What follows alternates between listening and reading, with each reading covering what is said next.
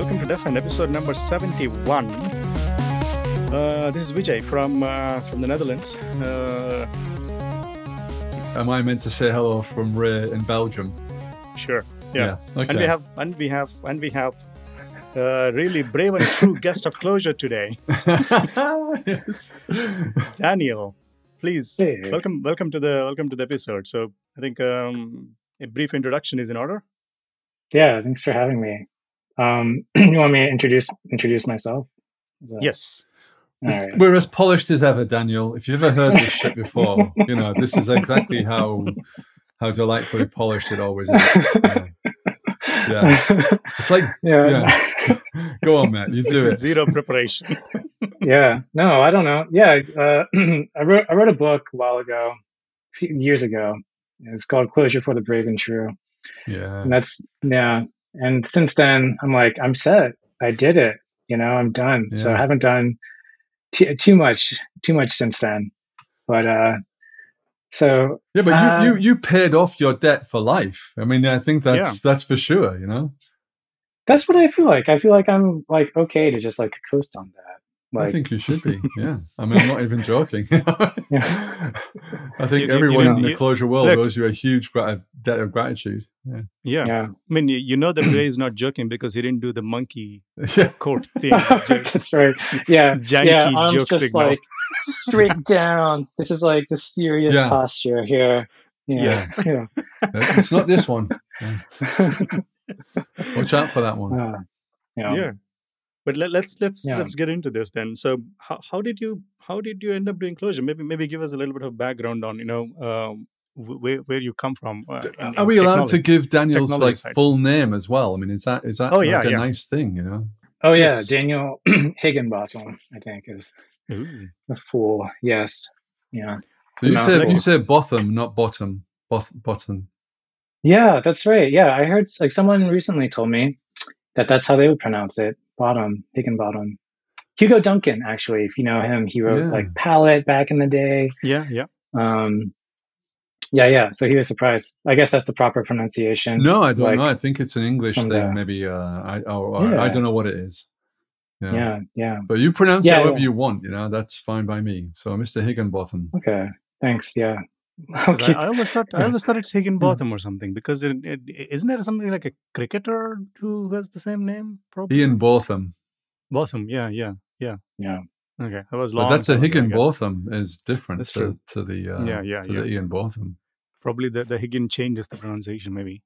But I mean we'll go with exactly how you want. You're the expert here. It's your name. Yeah. How dare you suggest it's pronounced Higginbotham? It's like the Higginbothams and Higginbottoms have been feuding centuries.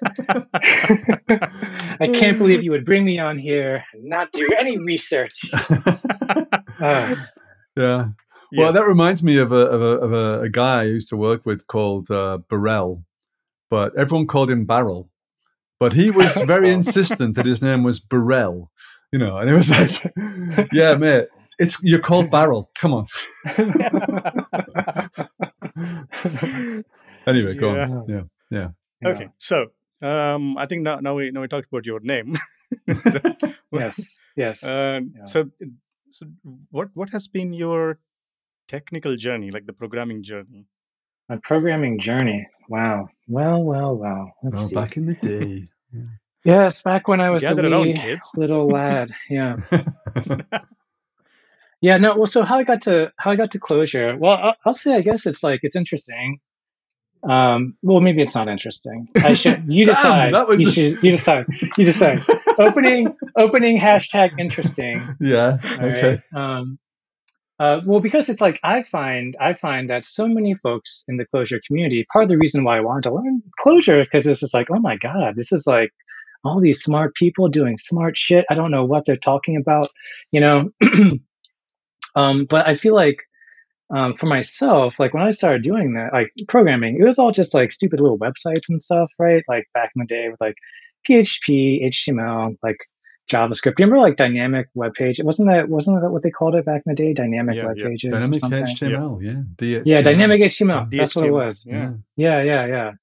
but so for me, it's like a lot of the, what I've enjoyed is just doing like, so one of the first little things I made was like when I was in high school. I just got like a bunch of um, I photoshopped like my friends and like other acquaintances, I guess, heads on like various like bodies of whatever, like, and put like a little page. I don't know why I did this. I was like I don't know, 14 or 15 or something. I think there was That's this girl probably that was why, like, yeah, that's exactly why. Yeah. Yeah, and I remember there's this girl that was like in band class with me in like marching band who was like so fucking pissed that like how this turned out or something like that. I forget exactly like what body I put her on, but so it was just like, yeah. So that's like, this is like the early Brontosaurus or something. something like that. Yeah. I'm pretty sure she's listening to And the podcast episode now and then, waving her fist. Yeah. Yeah. Daniel Yeah. Higginbotham. I'm getting you, bottom. Yeah. Higginbotham. Yeah. She's never gonna pronounce your name right, man. Yeah. It's gonna be the last thing I hear. Yeah. Goodbye forever, Higginbotham. And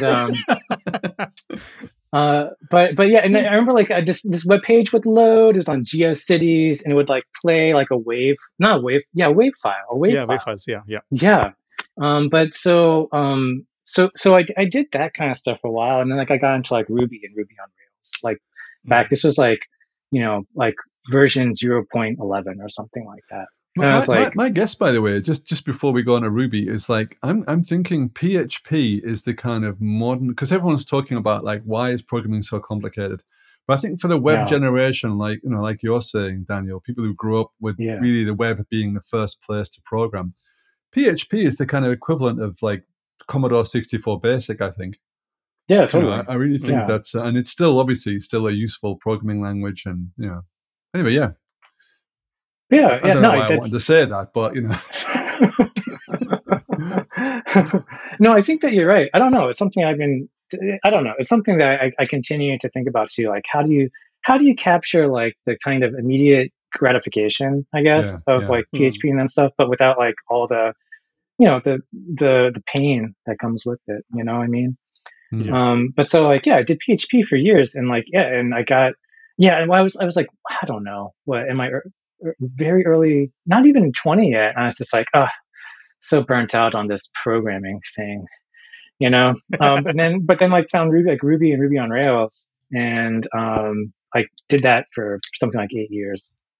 Yeah. And I started to get kind of burnt out on that. And that's when I started looking into Common Lisp, because it just looked very different, looked very fun. And like someone who didn't go to school for any of this, right? Like just would continue to try to like expand my knowledge and skills and whatever. But like, while trying to have as much fun as possible too. So like I learned Common Lisp, and I wanted to make this game. I had this idea for a game. It would be command line based, or like terminal based, text based, I should say, called Hobbit versus Giant. And the idea with this is like that you're a hobbit, and there's like a giant who's coming and like terrorizing your village. And you start out and you're just equipped with like a tobacco pouch and like a Danish, right? And it's just like, how do you like defeat this giant?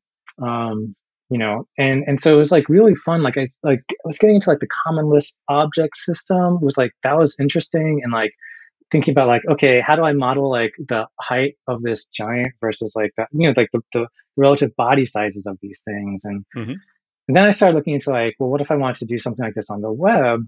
And then I was like, well, this is pain in the ass. And that's when I got introduced. Like I heard about Clojure from Alan Dipert, who hopped on, and he came in. I was working at McKinsey, the consulting company at the time, and he for whatever reason they hired him to come in and talk about Clojure.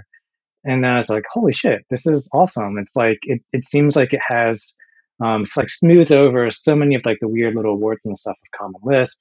But then also you have access to the JVM and like this whole ecosystem. So I was like, let me give this a try. I remember like one of my first posts, like after I started doing this, like on Reddit, was just like like trying to build like this whole little Hobbit system and stuff. And I was like basically asking like, well, how do I have objects? Like, where are my objects? And I remember, I'm pretty sure it was Dmitry Sotnikov who like very patiently explained to me like, no, like this is that's not how we do things here. Yeah. So nice. And so that's that. Yeah. So, but that is for fun, right? I mean, yeah, but hold on, what happened to that Hobbit? I want to know. You know, it's like I think the Hobbit and Giant sat together and then smoked weed. I guess they've got the tobacco pouch. I mean, you know, this is already an intriguing. Yeah, this is an intriguing beginning for me. You know, is there something at the bottom of that tobacco pouch that's the long bottom leaf. It's Higginbotham leaf. It's a different kind of leaf. No, that's the dank leaf. You need to get the Botham Higginbotham leaf. Yeah. Good stuff. Yeah. So you did end up making the game Enclosure then? No, I never did. I just So as we speak, everybody's dead in that Hobbit town because Giant basically killed everyone. Yeah. No, it's like a Tamagotchi, but like on a much vaster scale. Yeah. But then how did you transition into?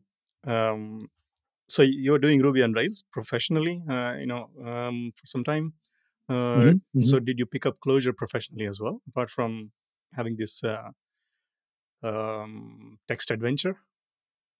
Oh yeah, well, it's like I turned all the McKinsey systems into like text adventure based like finally all those PowerPoints that they produce are now plain text now. Thank God. Yeah. Text files. Yeah. It was like all these consultants with their Excel files. I was just like, I'm not using org mode. yeah. Before you do this analysis, you must answer me these questions 3. But no, I was able to. It was cool. Like I had a lot of latitude, and I was able to just start kind of introducing Clojure in just kind of small places. Like no one really cared. I mean, there was like a little bit of conversation and stuff, but yeah, it was it was like the classic. It's just a jar file, you know. Yeah. So it's cool. I ended up doing. I think I built some kind of like internal like community forum thing first with Ruby, and then like rewrote it with like Datomic and Clojure. Yep. And there was this other thing that they were building. I don't know. I don't want to get into it though. I feel like it's kind of boring. There's like maybe like a okay story there about like management and how they oversell things, but like it's, but yeah, couldn't be possibly true of McKinsey though. Yeah. Truly. You're right. They would never. No. Yeah. You don't work for them still, do you? No, I don't work. Okay. Oh, okay. Let's go then. Right. Fuck them, guys. No, of course, you know. Yeah. Well, you know. Okay, whatever. Yeah, I'm pretty sure you're happy not to work for them anymore. I think we should put a disclaimer saying that, you know, listeners of the podcast, please note that, you know, we don't endorse this. We are not sponsored by McKinsey. And we're not sponsored by McKinsey. We don't want to be sued by them either. In fairness. Exactly. Yeah. So they're all right. It's great. For balance, McKinsey, whatever. Yeah. That's about as good as balance I can get really from fucking. Yeah. Anyway, they may be neutral, probably not. Right. Yeah. So you left McKinsey in a cloud of glory. Yes. No, I was halfway through my book at that point, and I was just like, I'm halfway through. I don't need you anymore. Don't. I've got this book that's free online. Wait. What's before going to the halfway level? So, why did you start with writing a book about Clojure? Like, what was the thinking process? So part of it was I liked Clojure. I wanted to use it more. And I felt like part of the way to get there would be to have more people actually in the company that could use it with me. So I was like, why don't I start teaching people? And I started doing that, and as part of that, that's when I started writing. I'd been writing some like Clojure blog posts for a while, and that was fun. And then I just started doing it. I think part of it too was like one of my coworkers was like, "Nah, you don't don't write in like an intro book for like this programming language. People have already done that." And I think part of me was just kind of like, "You don't tell me what to do. Nobody tells me what to do." You know, and people tell me what not to do. Yeah. Yeah. Yeah. But have you written? I mean, you wrote the blog posts, but I mean, I've got to say, I think you're a very good writer. So, like, did you have practice before then, or what? What was this your first actual book? That was definitely my first book. I wrote. I think probably the largest thing I wrote before then was like I wrote this kind of short guide to visual design. Is visualmess.com. It's really, really nice, by the way. Oh, thanks. Yeah. It's funny to me to look at it now because it looks like so dated, but I feel like the content is still pretty relevant. So thanks. Yeah. Wow, you did do some research. Wow. Yeah, because 5 minutes before getting on the podcast. Like, who is this guy again? Higginbotham? No. I mean, honestly, I mean, this is. I think, especially the, when you see or when I see the way that you build websites, all the websites that you build, your Flymission Studios or Clojure for the True and Brave, or the Clojure Jobs website that you're building, there is a certain sense of design sensibility that you have, style that you have. So if I see that, I can see, this looks, there is a kind of a overarching principles that you can see, but those are difficult to explain, right? And when I saw some time ago the visual guide that you explained with the cats pictures and everything, and like how to group things, how to redesign things, it reminded me of there is this lawyer turned he was also into racket, Matthew Buttrick. Yes. Practical Guide to Typography. I mean, like it reminded something like that level of thinking behind the design. It's not just, I'm gonna just slap in some CSS and shit whatnot, but I really appreciate it. That's really, really nice. So people who are listening to this, I think you should go and check that out. And I think you also have the link on your home page as well, right? For that one. For the visual guide. So. Yep. How else did you get it, VJ? So come on. Sorry? No, I mean, I knew this because I told him not to do this. Okay. But yeah, it's really super cool because this is something that you don't usually see in programmers, right? I mean, they think that we're not designers and we just write code. And anyway. So please give the background about that thing now. Oh, sure. No, and I appreciate that. Yeah, I feel like Matthew Butterick, like he's one of my heroes, because it's like his work is just really good. It's like he created this whole language for writing books and then wrote books with it, and it's just like, he's also he's an excellent author. He's and all the fonts that he made are fucking good. I still use Triplicate from him, which is a really beautiful monofont. And nice. Anyway, cool. So let's talk about the visual design thing. How did you come to that part as well? Sure. Yeah. No, I don't know. I guess I feel like it's I've always been interested in design. Like I like art. I like visual art. I like photography a lot. I do a lot of photography myself, but I think so I've spent a lot of time like reading about design and trying to design my own little things like here and there too. And I think I decided pretty early on in my career, it's like, okay, I can pick one and get kind of okay at it. And so I picked programming, but I still like to, here and there, like dive into things where I get to actually design stuff. But to me, it's like, it is, I feel like all this stuff is just about, how do you communicate with other people? right? And I feel like that's totally relevant in programming too, right? Like you so much of like the best practices and whatnot that you have to learn, like when you actually get a job and have to work with other people, is like how do you communicate these different ideas like in your code with other people, right?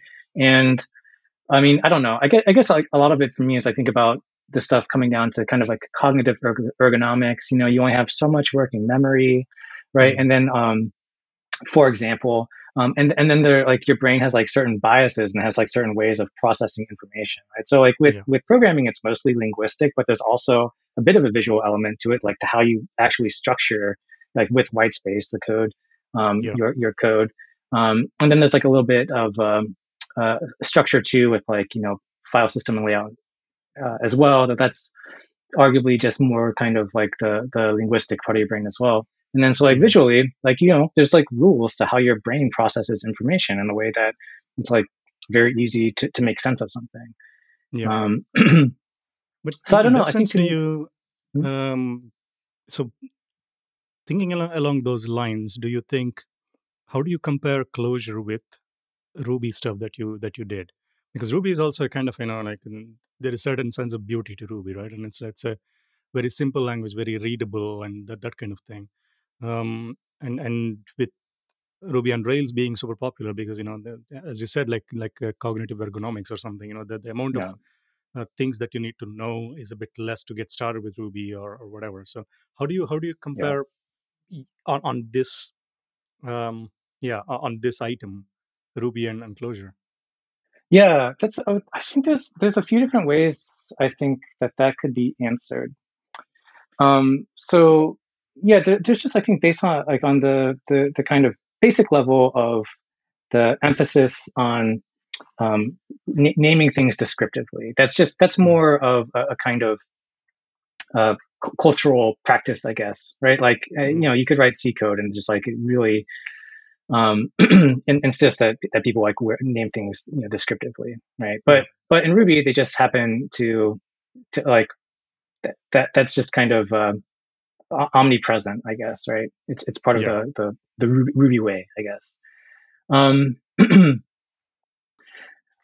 But in terms of there's another element of your question too, in terms of talking about like Ruby on Rails, like as a framework, and being able to get started quickly with that and like building things versus like in Clojure, like that's not really the case. Though like plenty of people have made like a lot of things that do make it a lot easier, and you can follow, for example,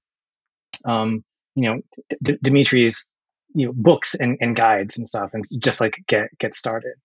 But I feel like there is a difference there between like in the Ruby on Rails world, there's like a very well defined set of concepts. So like when you're talking about cognitive ergonomics, like one of the main ideas is this idea of chunking, like being able to well, it's just like another word for abstraction, I guess, right? Being able to like rely on just like one kind of token in your mind to like represent like a kind of broader thing. And with Ruby on Rails, it's nice because that you don't actually have to know, what actually that token, like all the details for what that stands for. You can like, there's a kind of progressive enhancement, I guess, to the process of building a website. And you like, you learn more, you can learn more about the internals, but you don't have to know them at first, and then you can learn more until you get frustrated and quit using it because it's like, this is won't do this will never do what I want it to do. But that's okay because it can do a lot of things that a lot of people want it to do, right? Whereas like I don't know. So this is okay. So the other thing that's been going on for me, that this is like my weird little obsession, my side obsession, is like I have been trying to build a Clojure framework for like 4 fucking years. Wow. Sorry, you kind of I'm on mute. I was just wondering, like you've got a side obsession.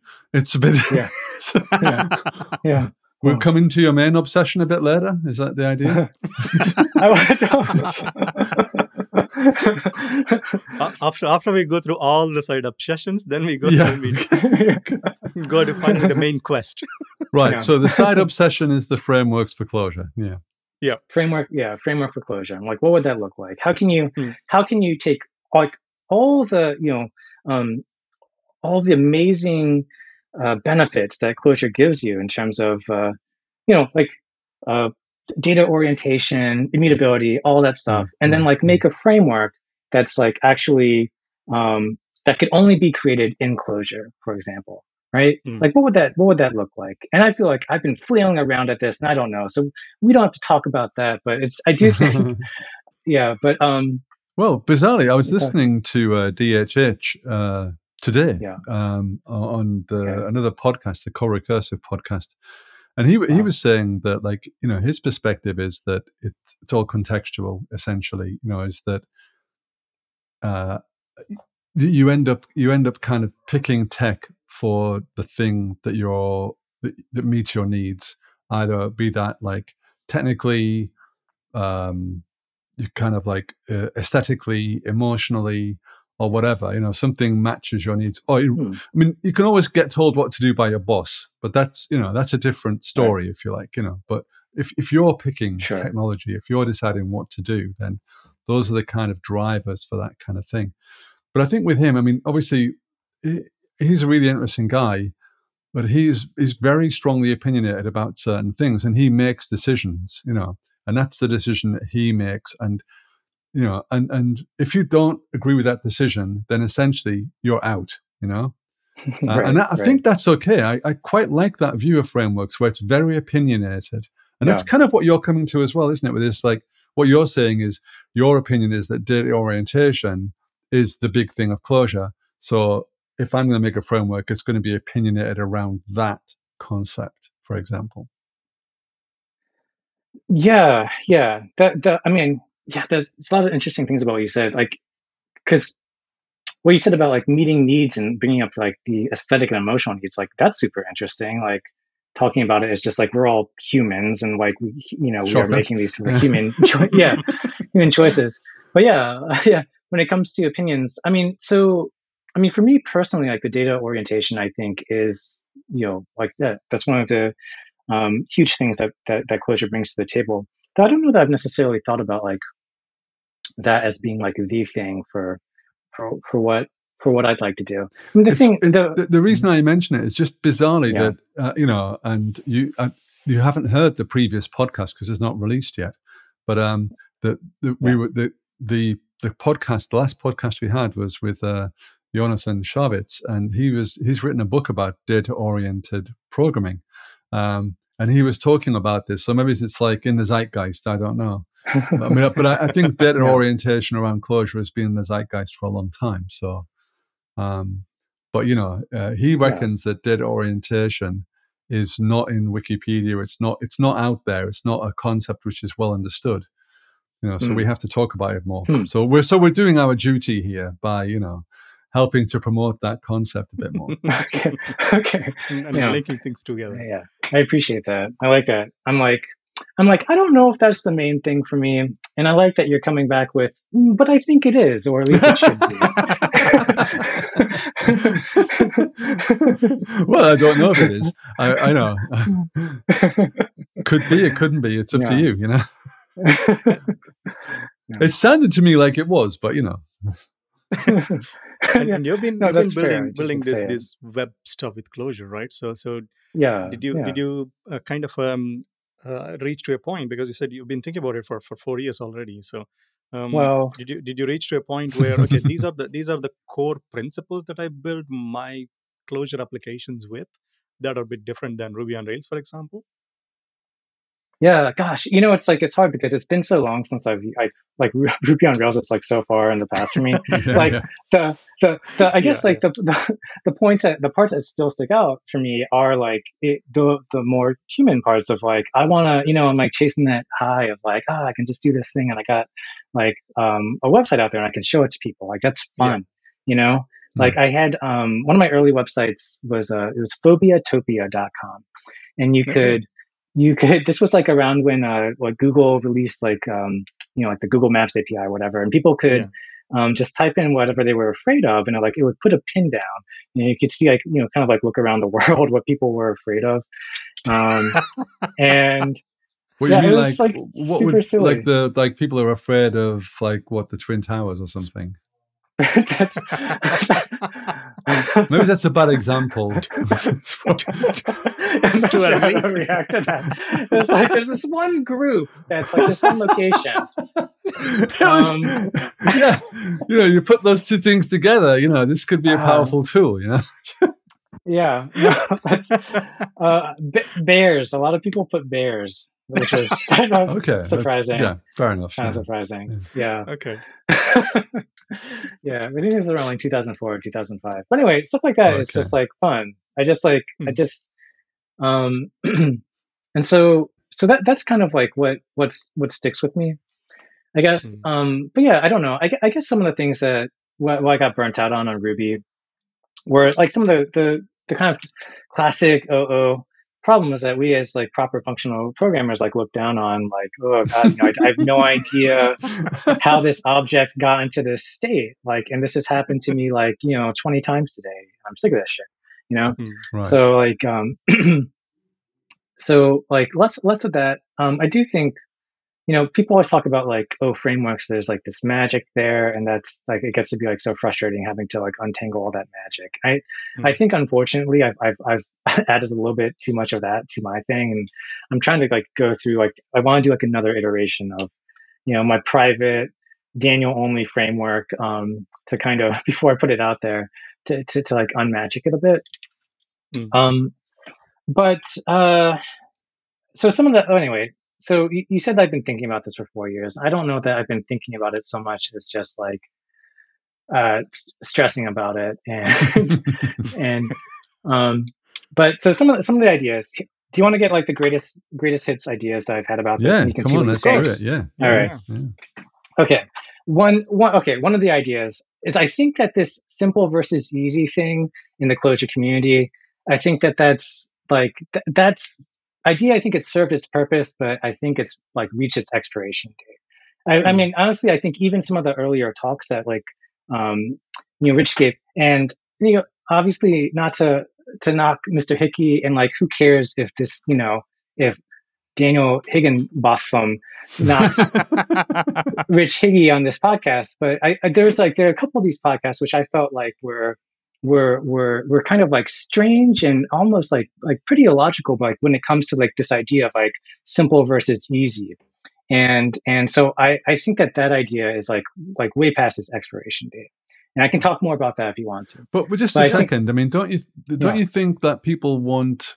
I mean, I think his initial thing was easy has kind of got us a whole bunch of hidden complexity, so we need to make it simple. But I think simple and easy seems to be like no one's going to object to that. I think if you drop simple, then everyone, then people are going to give you shade. Let's say they're going to throw a shade on you, and they're going to like give you shit. That I think simple is probably going to be something which is going to be hang on, mate, we need it simple. Yeah. But so when you say people are going to throw shade on you, like, who are you referring to, like to Clojure programmers, or to like people like in general on the street? Higginbotham, no, keep it simple. But because so here's the thing. What I mean, like, would you want to work with something that's like build as like, this is simple, but it's also like really fucking hard, or like no, obviously not. No. Right. So to me, it's like it's so okay. Here I want like this isn't like my backlog of blog posts, but so here's some of my thoughts on this. Right.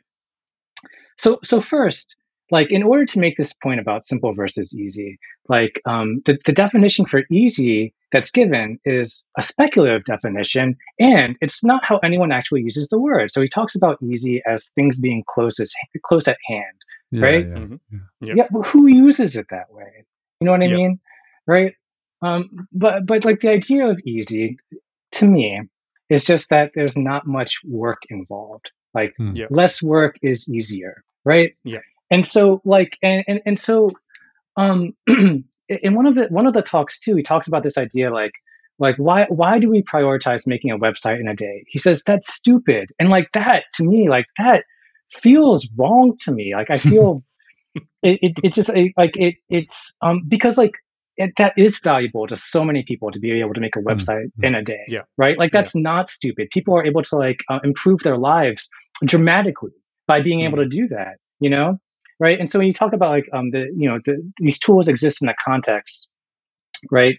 Like for a lot of people, like like people don't need necessarily want to be like the John Coltrane of making websites or whatever, and like that's fine, right? And so, but like this idea, you know, simple versus easy, and then like kind of like having this kind of disparaging attitude toward people who like don't want like the simplest possible thing, and then have to compose all that stuff together themselves somehow. Right? But I think it could just come back to the disparagement is around this kind of. I think if the machinery that was giving you the thing that was built in a day, the website in a day, was itself a simple tool, and had like it was easy to understand or whatever, or was kind of like it had growth in it or whatever, then maybe I think the disparagement would be a bit less. But I think that's what he's trying to disparage is complexity. To me, it's a bit annoying that he chose easy, because my takeaway from that is that he's just against complexity, and complexity is often hidden by systems that make things easy for other people, but they're taking on a burden themselves that is maybe unsustainable. Yeah, no, and I get that. Like, I get that that's like the kind of argument that he was making. You know, I just think that it's like the overall thing was like I ended up finding it like unhelpful, because if the idea of complexity is like combining things together, right? And in a way, like in my mind, what we're talking about is like work, the amount of work involved over the entire lifetime of your interaction with this thing, right? So that's why complexity sucks. Is because it it's like there's ARM mortgages or whatever that led to the housing crisis, right? You pay the low interest rate at first, and then later on you get stuck with like the really high interest rate, and you can't pay that anymore. And then you're fucked. And then and it's 2008, and then Daniel Higginbotham has like lost his job twice, like because of the financial crisis, and so like I get it, but I also do think that there's but because like that is like a more I feel like that nuance hasn't really become so much of the closure culture, but what part of it has become is this like easy, gonna look down on that, and I feel like that's and maybe not so much, not with everyone, not and maybe not so much anymore, but I feel like that was maybe a part of it, and like that just makes me sad, because it's just like I think that things I don't know, I do want to make things easy. I people. do. Yeah. I agree. I think right on. Yeah, come on. Isn't it? This is the bars you're spitting down here. They're righteous. Come on. Well, it's like what are we doing as programmers if we're not making things easier for people? You know what I mean? Like the value of simplicity. Absolutely. Yeah, like that is the value of simplicity. Like if we had like infinite like mental capacity and could keep track of like infinite complexity, right? Then like these issues wouldn't really matter. You know what I mean? Does that make any sense? Like because it wouldn't be any additional work, right? Yeah. The value of simplicity is that it makes things easier. So I'm just saying like that. It's backwards. It's backwards. But isn't it more contextual? Because I think I'm trying to come at this from a different angle. Like when Richie was talking about simple versus easy, in the context of programmers, right? You were saying we need to make things easier for everybody, not just programmers. So because these days there is the programming is now not only like programmers thing anymore, given the whole no code stuff and millions of companies that run on Excel, for example, without having any programming, quote unquote, programming experience. Sure. So, Yeah. so there is the easy part, right? There is the easy part that we're pushing for, because programming is not just these elite people who understand the systems and abstractions and we can keep in mind and this kind of shit. This is now slowly, programming is being more commoditized and more how do you call that, like brought to everybody knows about programming now. Democratized, I think, is the word you're looking Yeah, for. yeah, that's a good word for it. Yeah. So in that context, if 10 years ago, when Rich was talking about it, maybe 20 years ago, I don't know, based on his experience, probably at that moment, I understand that it was mainly targeted towards programmers. So we wanted systems that are simple, but okay, we know that they are difficult to build, so that was okay. But now the world has changed, so that's my understanding of it. So do you think that is that the way that you're going as well, in terms of the expiration date of the concept? Like, it's not just limited to that, or do you think this is completely expired, so we shouldn't use this analogy anymore?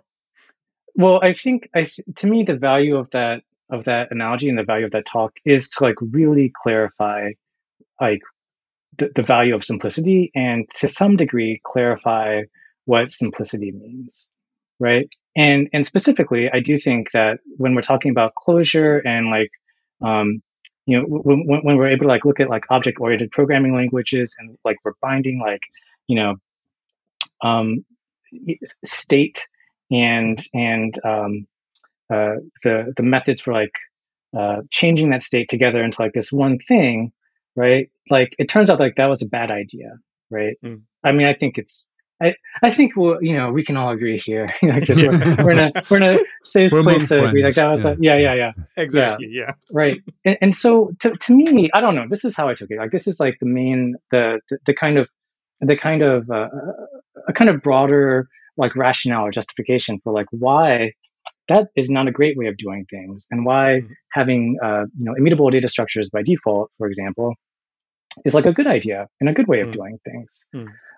And I this is like again, I'm just here day in and day out with like my cats and my dog and stuff, and like I don't like I'm never gonna have like a rich hickey level of impact, or be able to, I don't know, I don't think I'm necessarily even interested in like thinking through things through to the same like degree and depth. But I will say that like the value of that, like simple versus easy, it was because it was like provocative, and it was like a way to it was a way to really highlight the nature of closure, and like the rationale behind it, and the value that it brings, and how it can make your life easier over the long run, right? And so and I'm also like, I'm not trying to like do his talks a disservice or anything too. I think that he's like you were saying earlier, Ray, it's like he's no one would say simple and easy. Oh no, thanks. I'll just say take simple, please. Right. But what I mean by that is like when I talk about I think that this kind of I mean, it's just like a weird debate to be having. It's like, it's weird. I don't think it ever, like, it doesn't come up as much anymore. But I think it's weird for there to still be some kind of initial friction, if like if someone were to try to make things that would make programming easier for closures, right? And that's, I don't know. I'm saying that now, and I'm like, wait, that's not fair. People make things that are easy, like to make it easier all the time, and no one's like, too easy. But so I think I'll give you an interesting example where I feel like in closure, it's still a bit of a live debate in my opinion, where people. I'm not saying again that anyone did anything wrong or bad, but somebody somewhere wanted to make like life at the REPL a bit easier, yeah. And what they wanted to do was they wanted to make like this like Stuart Sierra wanted this like reloaded workflow. Why? Well, because it made his life easier. Yeah. But when I look at that, I don't like it, because yes, I know it makes your life easier, but it means that now I have to think about components everywhere. and it's like an infestation in my thinking, in my brain, and in my code, because he's mixing up the state of the application with my program now, and I've got to think about that, and I really hate that. Well, maybe I don't hate it, but sorry, Stuart. Please do come on the podcast. Yes, we can debate it. I'm pretty sure we'd have a lively debate about it. But I'm not a fan of that. So then you have other people doing these things. Like Dimitri, and there's other people as oh man, yeah. The guy gave a talk at the Dutch Closure Days, and he's been on a podcast as well, and I can't remember for the life of me. The guy who wrote Ring, Weave Jester. James Reeves. James Reeves, yes. Yeah. My God, yeah. I stalk all the Closure devs. Yeah. Yeah. I mean, he is great, and he made a great talk about how you can use data to drive the repo, reloader workflow. And this is really interesting. It's really good because then, but again, he's saying multi-methods are the way, That's the way you do it now. It's not these like, you don't have to, think about components. You have to think about multi-methods, and it's less intrusive. And I think I always think that this is a really good discussion in Clojure. Actually, it's like because they're both trying to make things easier for us, and some kind of like, let's say there is some taste around this, around what's palatable to a kind of like maybe all Clojure programmers, let's say. A lot of Clojure programmers really like this idea of the reloader workflow, and nothing wrong with that, But I think again it was kind of got rejected a little bit because of this joining together. I'm not going to say the C word, the joining together of things. It's a family show.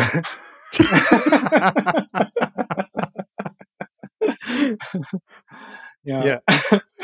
Yeah. Well, I don't know. So the thing that like what I'm left with is that we have to join things together somehow, right? Sure. And I think that's where what I wish that there was more of in those talks was like, but how? Like how?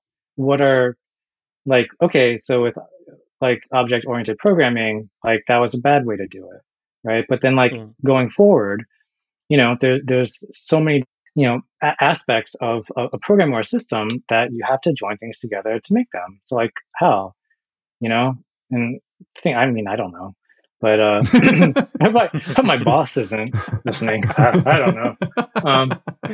But anyway, but I hear what you're saying though about like, I really like Integrant,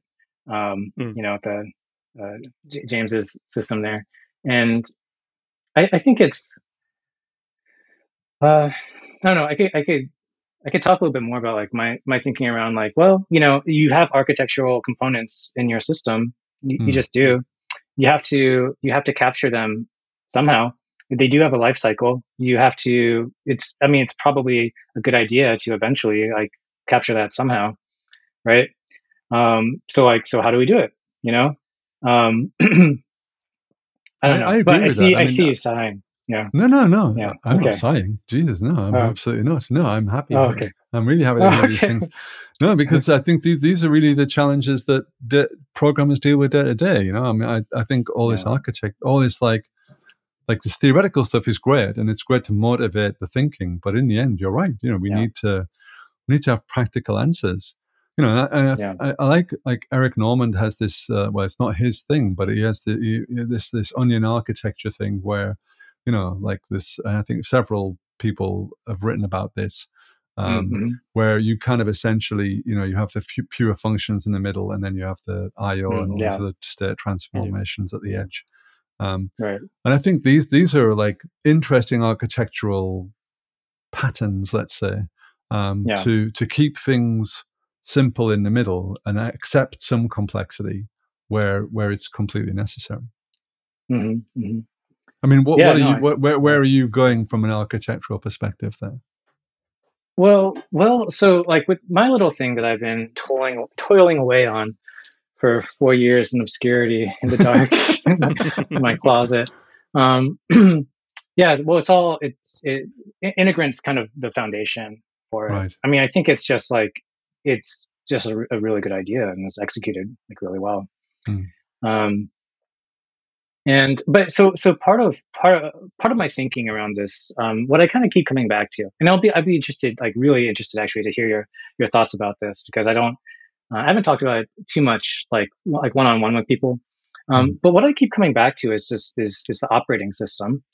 It is, I mean, I was reading something like back in the 80s, I guess, like, so I read someone saying like there'd be like an operating system coming out like once a month or something, right? And that's kind of like the situation that we have kind of like with frameworks, right? Yeah. And but so like the problems that we're solving, like with a framework or with the operating system, I mean, I have this whole blog post where I'm like, I think an operating system is actually a framework. But the idea here is like you have some kind of resources, right? And you have to like manage those resources somehow. And like that's not like not the main work of whatever your application is, right? And like as new resources come along, you have like cloud resources, browsers. That's a kind of like new medium. Like you develop new frameworks to kind of capture those. Capture like the life cycle and interactions with those resources, like management of those resources, right? And so like Integrant, like when I see that, I'm like, this is kind of like system D or something, right? Like you are defining like the graph of things that need to get started, and like also how to start them and shut them down. So that's kind of like where I'm like how I think about it. And then so like with web stuff, I'm like, okay, like thinking about forms as a kind of resource in the same way that like a file or something like that would be a resource. Like it has a pattern of interaction with it. It has its own life cycle, and it'd be nice to just capture that once so that people can easily write their forms, so that people can you can get that fear data collection website out there as quickly as possible, right? But so like that's something like also AJAX requests, doing things like when I submit this form, it should show some kind of activity indicator while the AJAX request is live. That's something that should be like, why do I need to do this? Like come up with this again for like every site that I'm making.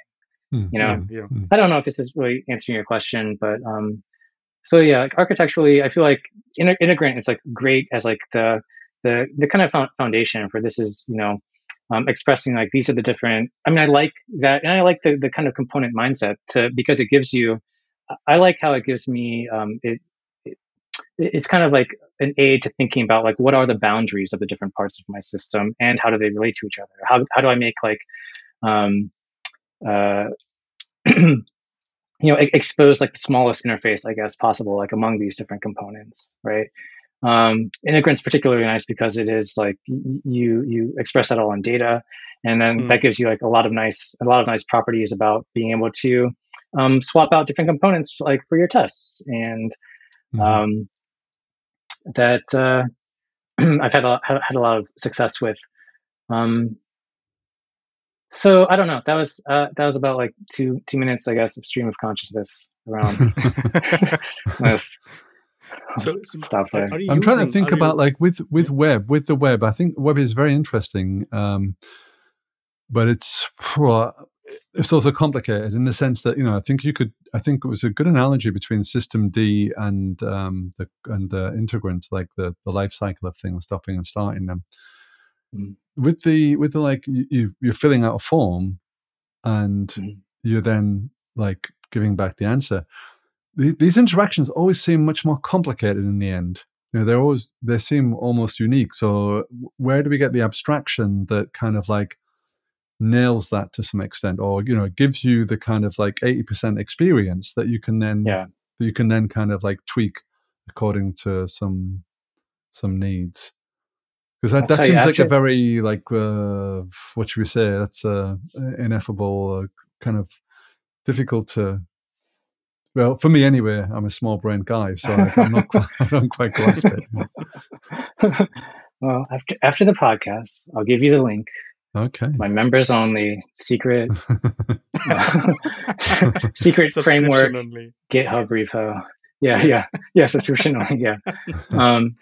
But yeah, no, it's like, but so I think it's a really good question. I don't know.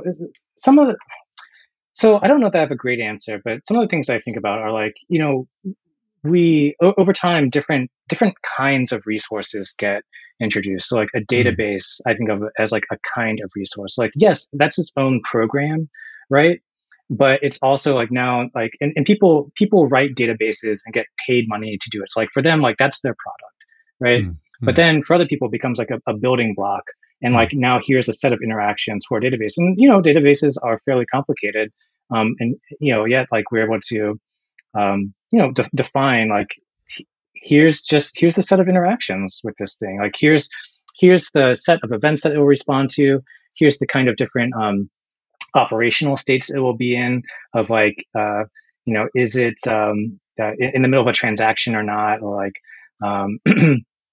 right. Like with forms, you can do the same thing. You can just try to enumerate like what are the different events that it can respond to.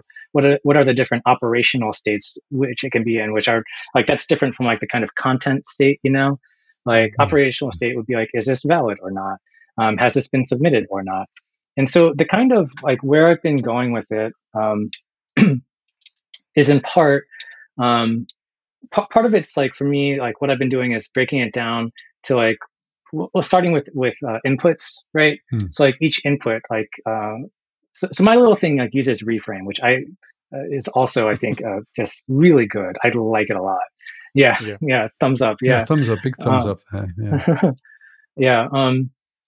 So the idea, like one of the ideas I think has been one of the better ideas that I've kind of worked out over the last few years is to kind of use use the global state atom in reframe as like the file system, and to say like every form is going to have a path basically on this file system, and you're going to like name all the different inputs. And so because like there's a kind of consistent organization to how you model and capture your forms, that opens up some possibilities, which I can talk about in a little bit. But in terms of like actually dealing with like how, there's so much that's possible with forms. Some of the things I've found useful, like one is that like form. So one of the things that's tricky is like form validation, right? Sure. Yeah. Because there's so many different. You can have it like the server side validate it, right?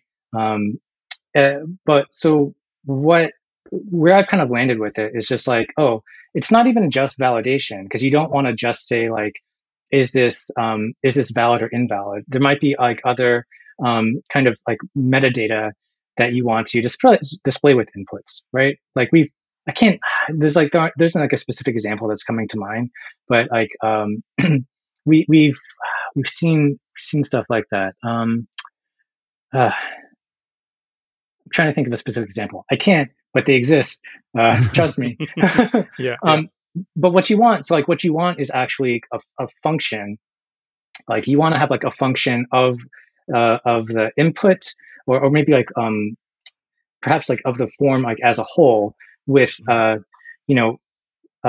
but the function would be like its output would be scope to just that input, right? But when I say the function of the form as a whole, it's not just like what is the contents of that form, like that input's value, but it's also like what are the DOM interactions, like what are the browser events that it's respond to, like has it been blurred or not, right? You don't want to start yelling at someone that their username is too long like as soon as they click in the field, right? Like that's a bad user experience. All right, so I don't know. That's where I've landed with it. I feel like actually pretty happy with it. It's like that with just validation, and then like with the framework itself, it handles things like it produces a kind of like component factory in the sense that like you have a multi-method, which you can say like input, like the input keyword text or text area, or just even create like new custom form elements. Like I use this myself on my websites to use like a markdown editor. But like that's something that's really cool about like reagent, where you can say like, oh, functions are components. Like that's what allows you to kind of do that, which is really nice. But with it, the way this kind of like input component factory works is that by default, it has all these different handlers set for you to call the reframe dispatch of on change, this input is going to it's pre-populated with the path for that particular attribute that you're trying to modify, in the global state atom, right? And it just kind of takes care of that stuff for you, so you don't have to that's a decision you don't have to make anymore. Am I going to store this locally in some kind of atom? Do I store it in the global state atom? That I feel like it's become a lot easier to just pump out a form, So you're building on, so you're using reframe and integrant and things like that to compose your new framework, or is it the right thing to say? Or that's okay. accurate. Yeah, nice. So with the going back to the kind of the paths thing is just to, so I understand it a bit better. Is the idea that let's say you have five input fields, I don't know, name, email, phone number. 3. Right. Okay. I can't do more than 3. There's a list, and 3 is the max. So so we got the name, the email, and the phone number. So are you saying there's going to be a path for each of those 3 things, and then there'll be a validator associated with the phone number, with the email, with the name, and then there's another thing which looks at the whole form, or is it more clever than that? Yeah, no, it is not more clever than that. It's that's good. That's good. Yeah. So it is simple. It's simple. Yeah. I don't know. Sometimes I go back. That seems pretty simple to me. What did I do? Yeah. Well, it's I feel like after I've got this, I'm rebuilding this job site, and then I'm going to go back and revisit this whole framework thing. Hopefully, in the next few months or something, I can put it out there, because there are some things I'm excited about. That's one of them. But yeah, to answer your question, specifically, where this form gets put, it's basically under /forms/ some form name. And so the form name is going to be a vector of post or put or whatever, the HTTP verb, and then a name of a route, right? So for my job site, it's listings, right? So post listings or something like that, right? And then so underneath, so that's kind of one directory, and underneath that you have a bunch of subdirectories of the buffer, which is the current values that are displayed in the inputs. There's a base directory, which is if you need to reset the form, this is what the form started with, right? There's also errors if you need to store errors there for some reason, from the server, for example. And I think that there's a few other ones, but I think that those are the main ones, right? So this is okay, how do you capture formness, the essence of form? And so that's what I've been trying to do there. And so so under buffer, for example, though, you'll have basically a file in this metaphor that corresponds to each attribute, username, password, address, or whatever it was that you said. So so the function, this function, you basically pointed at that, and it's able to the way that I've been doing it for myself, for the most part, it's not super efficient, and I think there are ways to make it more efficient. But the way I've done it for myself is I have basically a function that looks at the form as a whole. So that's another kind of subdirectory, is kind of inputs that it's the input that these different fields have received, right? So the function looks at that as a whole and says okay, if you've blurred, if the username has received a blur and it's too short, then display this message, right? And so it just it looks at the form as a whole, and then outputs a map, and then there's something else, which there's it's probably actually, I think, a reframe subscription, which says, give me just the values for this particular input. So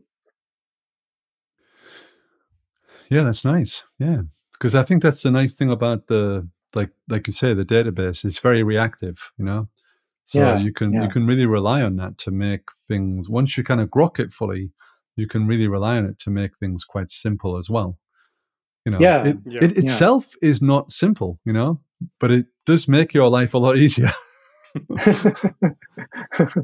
It does. It does. It's you nice. It's know, nice. You can just. Sorry. Go ahead. I was just going to Oh, say, like this whole graph that's getting fired off and all that kind of stuff. It's definitely yeah. there is some complexity there, and Mike's done a good job of of implementing it, obviously, but also kind of hiding it to some extent, you know. Right. Um, Yeah. and it does make Yeah. our life easier. So I think this is a good It example of does. simple, relatively simple, from a programming Yeah. perspective, and it is very Yeah. easy once you kind of fully get it. Yeah, and it's quite Yeah. Thanks. clean. Yeah. Yeah. Yeah. And I definitely agree. Like reframe is definitely like part of what I think about for that, like being simple is like, okay, there's like a limited number of concepts here, Yeah, yeah, and he yeah. explains them all very well. And like Mm. once they're new, right? I mean, they were new for me when I learned about it, right? Mm. But it's also, I guess you're right. Like it's not conceptually, it's not a very complicated system. Reframe Mm. to work with. Yeah. Yeah. Yeah. Yeah, it's like it's a real pleasure to build on top of. I think part of where I was coming from with it was I was building this Hoplon app Hmm. for a while, and so which I definitely don't want to knock that at all, because it's like, made by like Misha and Alan, and Yeah, it's yeah, good. yeah, Like it has a yeah, lot of interesting ideas, and it is yeah. good. And I also felt like the kind of emphasis on these cells, where you like each um, like the state is always kind of like isolated within this cell, and you have like this cell graph that's not Mm. addressable. I end up like finding like that was kind of difficult to work with, right? So like you might be modeling something, like if you're modeling some kind of input, it's all basically like local state, and if some other input outside of it wants to like peer into it, that became very difficult. I'm not sure if that's making sense, but like Hmm. a typical like use case might be like, as I type something in, I want to filter like a table, Oh, like yeah. Yeah. reactively as I type in. So Yeah. you can specifically code that code it to work that way, um, using this kind of like non-addressable cell graph that Hoplon Hmm. had. And like that was possible, but there are ways in which I could kind of code myself into a corner and be like, how am I actually going to get this to work without like majorly changing everything? But like with Reframe, having everything in this global state atom, you Yeah. know, then like that's now accessible. Like outside of it's where other things can like actually view it and react to it. Yeah. Yeah. It's just such a good. It's just so well done. I love it. I've used it for like years now, and I just fucking love it. Yeah. Where's Mike Thompson? Get him on here. I want to just like high five him, blow him Yeah. a kiss or something. Yeah. Yeah. Yeah. I think that is the going back to the Ruby on Rails kind of discussion. I think that's what Ruby on Rails brought in, right? The joy when you're first time when you're Yeah. coding in it, it feels like you're so productive within so less amount of time, and then okay, and then later things go in different ways, but Yeah. but in the Yeah. case of Yeah. Reframe, I think the Yeah. ideas are so simple, and once they click, and Yeah. then you know you enjoy building the whole experience, which is something that, yeah, maybe this because Clojure podcast, and maybe we are preaching to the choir or something, and then I'm pretty sure in other Yeah. languages probably there is equivalent amount of passion around what they're doing. So I Yeah. think what Yeah. what you're getting at though, Daniel, is like, I think to me, like if I'm just reacting in real time to what you're thinking, it's like Yeah. it's the one of the common arguments with like boilerplate and stuff like this and repetitive stuff is just macro Mhm. your way out of it. Mhm. But then the other one is don't ever use macros. So it's like what am I gonna do? Macros, not macros. Don't use macros. Use macros. Don't use macros. Anyway, this is a constant. For me, this is a problem because like macros are Yeah. definitely powerful, but Right. also to if you like to avoid boilerplate, okay, use a macro, but but actually it's turned out that that's a pretty bad idea. So then you use data, but then as soon as you do that, it's like it's again, it's decoupling things. So you, like with the macro, you know what's going on. You get the data in the macro. Everything's transparent, if you like, to some extent. You can't compose over it, so that's the bad thing. But it is relatively straightforward enough. If you can get past all the Perl type squiggles and ats and shit, then you are reading Perl at that point, but it's like it's a different language completely. But if you can get past it, then okay, you can kind of grok what's going on, and you can all right, I see what's going on now. But there's limit to that macro, because as it gets more than 3 lines, really, it starts to explode, in my opinion. You really have to. Then you're putting things into functions, and macros become like a horror story pretty quickly, I think. At least in my hands. I think in more competent hands, they're probably fine. But in my hands, after 3 lines, I'm done. So what you're doing is, like, you're saying, okay, there's a to avoid the boilerplate, essentially, we can use this data concept, and then we can take something and say, okay, look, this is how we do it. This is how we avoid the repetition, because that's the boring stuff, isn't it? That's the boilerplate. That's the stuff which is tedium. And so I think to remove tedium, you have to introduce another concept. You have to introduce something that says, I see you're experiencing some tedium. Let me help you with that. There is a clippy coming out. There's a clippy coming up. Yeah.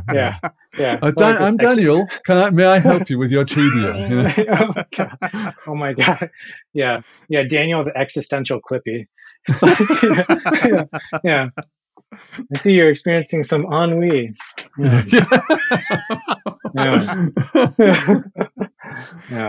I have some like long bottom leaf for you. Yeah. If only you had finished, the Hobbit game, you would have never reached to this level of, existential crisis. It's true. that nagging open side project that you have. Oh, I know.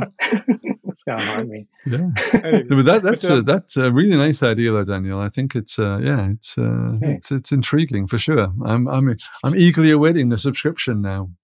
Thanks. Yeah, you'll be the first to know. Yeah, please set us some early access, codes, so we can try that out. I'm ready to be not done with it, but I'm ready to be done. Just doing it just by my. It's not, and it's all. The thing is, there's this whole front end component, and there's this back end stuff too. And I wrote all these Ansible scripts and stuff too, to just be just do this, and you can get your little web app. Nothing. This is not. You're not going to deploy a whole cloud or something with this shit, but. You're playing around, you have a stupid idea, which I have many of, and then you just want to get it out there.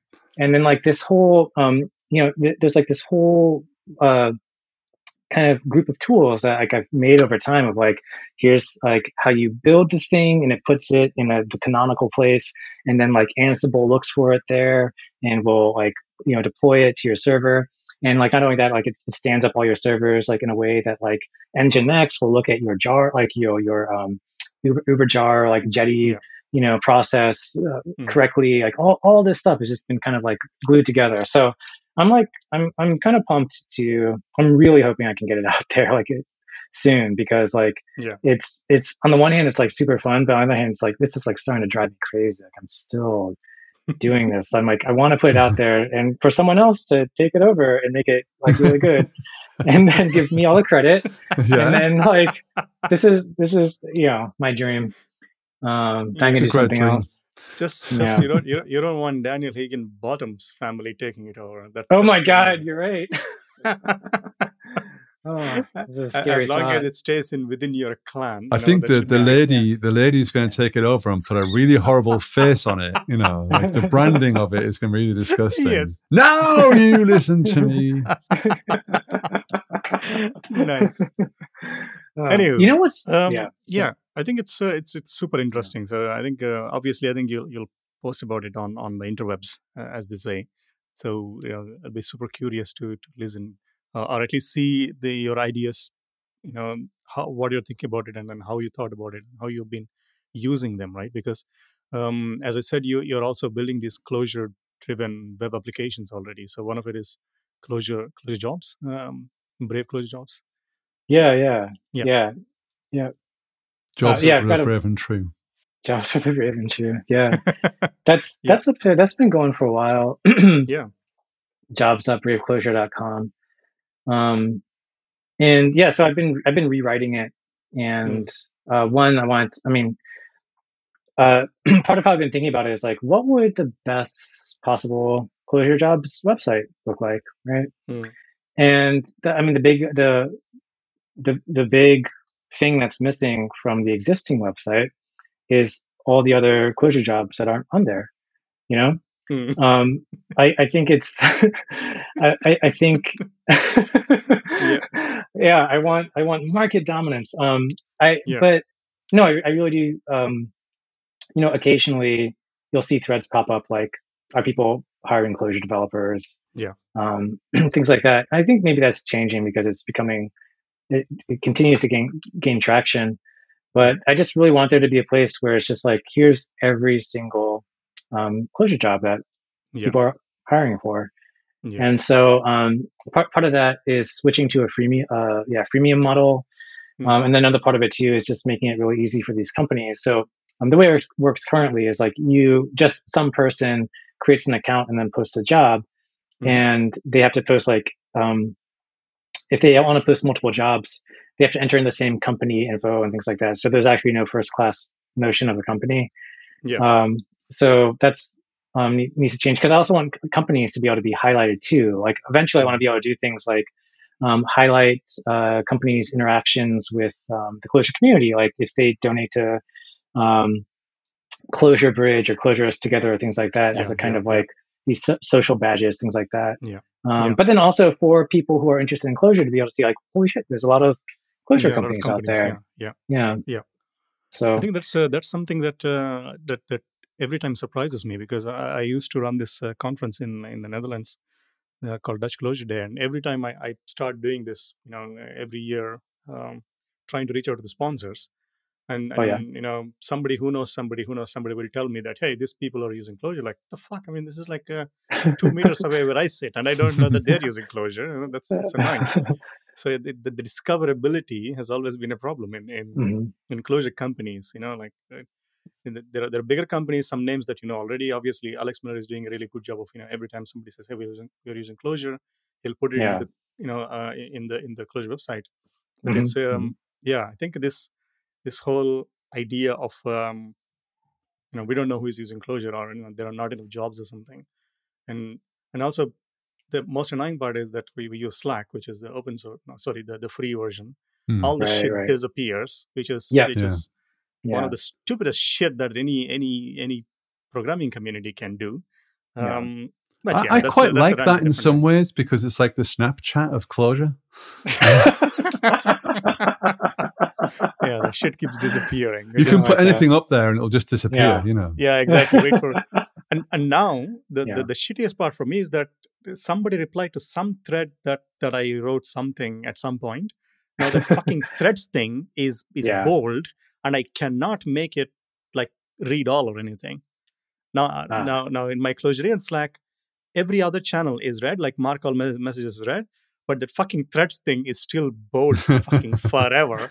Now I keep thinking, what did they give me? Like, did they send me some Bitcoin or something? I don't know. Only Slack people know now. So this is the OCD really kicking in heavily on on Slack. I'm not that active on Slack either, because it's like a fucking closed source crap anyway. But so on I think that's a beautiful digression rant. Now let's get back to the closure jobs thing. Yes, I think that's a really good idea to highlight which companies are using, and how actively they're participating in the closure community. So that's pretty awesome. Yeah, it's exciting. Now I'm just thinking about like your arch nemesis, like listening to this and be like, I'm gonna get on Slack and then send him mention him in a thread. And he's not on. Yeah. and then keep swamping, keep pushing more messages until it disappears. Yes. Fuck. Yeah. Maybe that's basically what they want to do. So no. Yeah. They're already doing you won. it. They're already doing exactly. it. Yeah. Yeah. The plan is already in action. It was you, Ray, wasn't it?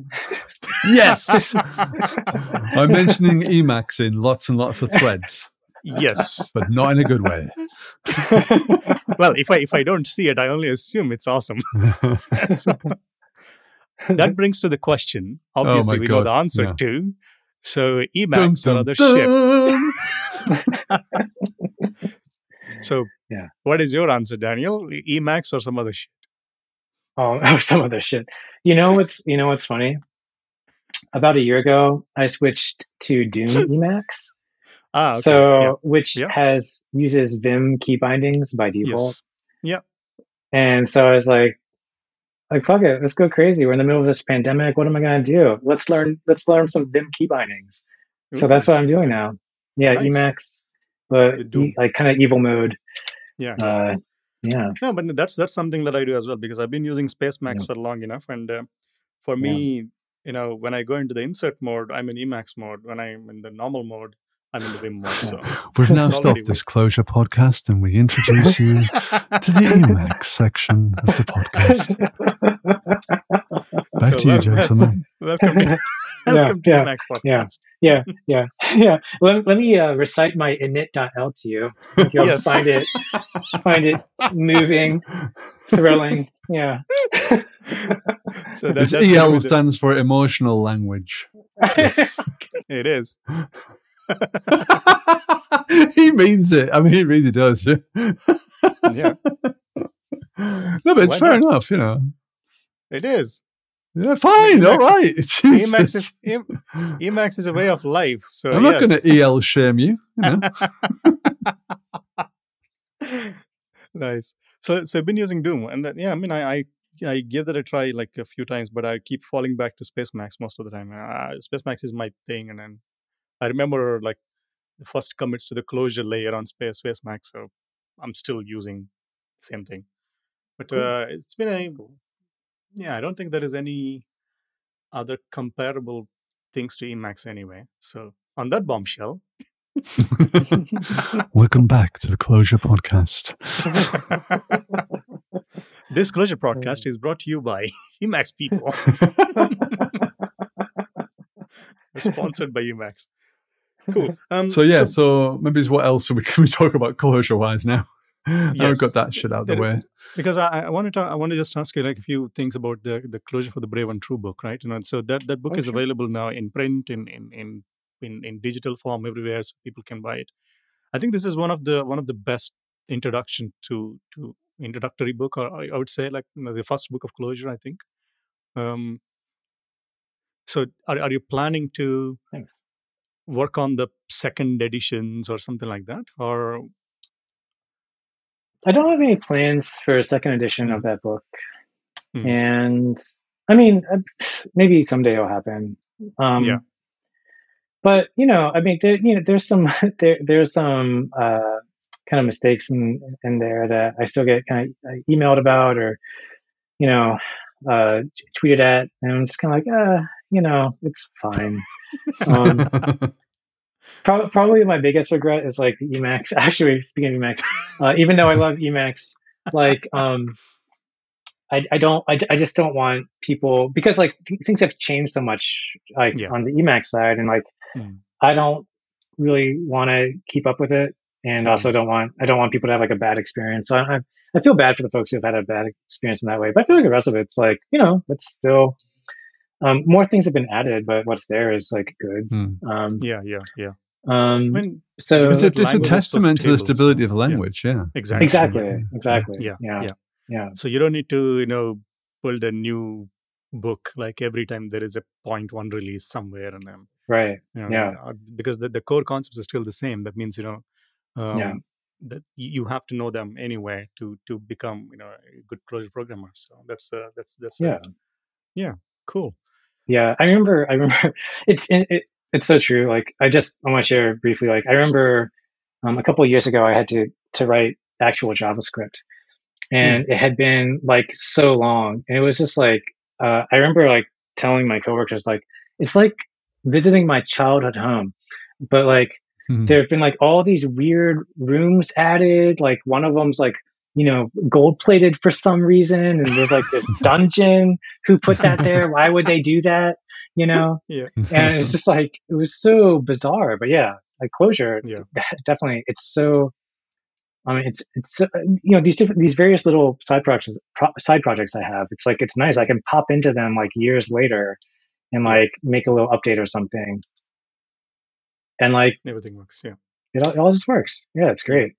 Yeah, that's true. I think that is something that that we, at least from my whatever the little experience that I have in the programming world, that I haven't seen in other languages. You know, that because things well, obviously not JavaScript. You know, right. They should change us like every nanosecond or something. It goes at fucking light speed. That yesterday it was this one, and then today there are like 20 new frameworks now and new testing tools and whatnot and everything.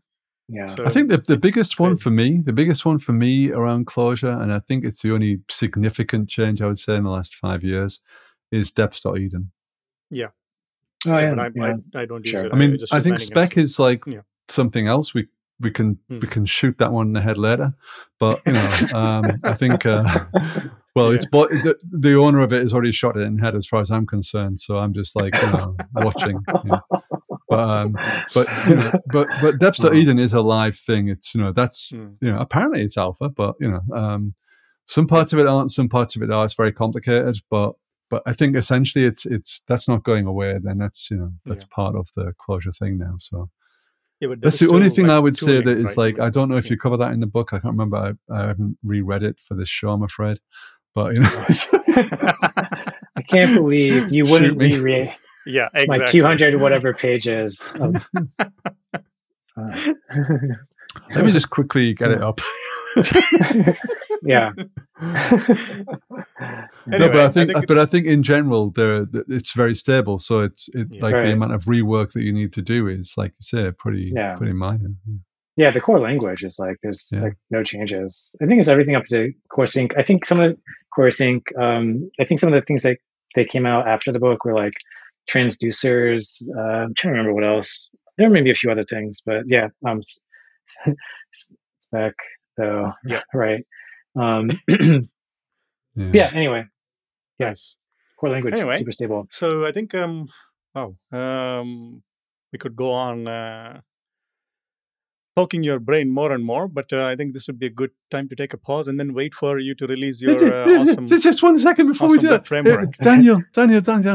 Is there anything else, Daniel, before we go that we've missed out, or that that like is bubbling under the surface of your the firmament of your imagination? one of the other side obsessions. Oh gosh, well, what to share? I don't know. I think one thing is like I continue to be like so amazed that like, I mean, I feel like for a little while I felt like things were getting kind of like boring or dull, I guess, in the Clojure community. Like not much happening, and like that's not the case right now. Like Babashka, for example, awesome, and like all the folks at like Medicine and Juxt and stuff, and the stuff that's like the stuff that's coming out now. It's like, I don't know. I'm super excited by all of it. I think for myself, I'm just going to keep pushing on these different, like the main idea I think I'm just going to keep pushing on is like how can I help people get like stupid ideas out there quicker, and like I don't know that and yeah, but and the work that these other folks are doing is like very exciting to me, because I feel like that's like I really want to spend more time like looking at that to see how that can like move that forward. I've got so many ideas, y'all. It's like I got the website dumbidea.club, the domain name. I just want to make that. I want to that's something I want to put out there. I have these different domain names. badnewspotato.club. So many things I want to put out there, but instead I'm just like, just for some reason trying to make tools to make it easier to put them out there. But anyway, hopefully that'll be done, and then you can see badnewspotato.club some point in the future. That's exciting. Yeah. Awesome. Yeah. So we'll keep refreshing that page now. Yeah.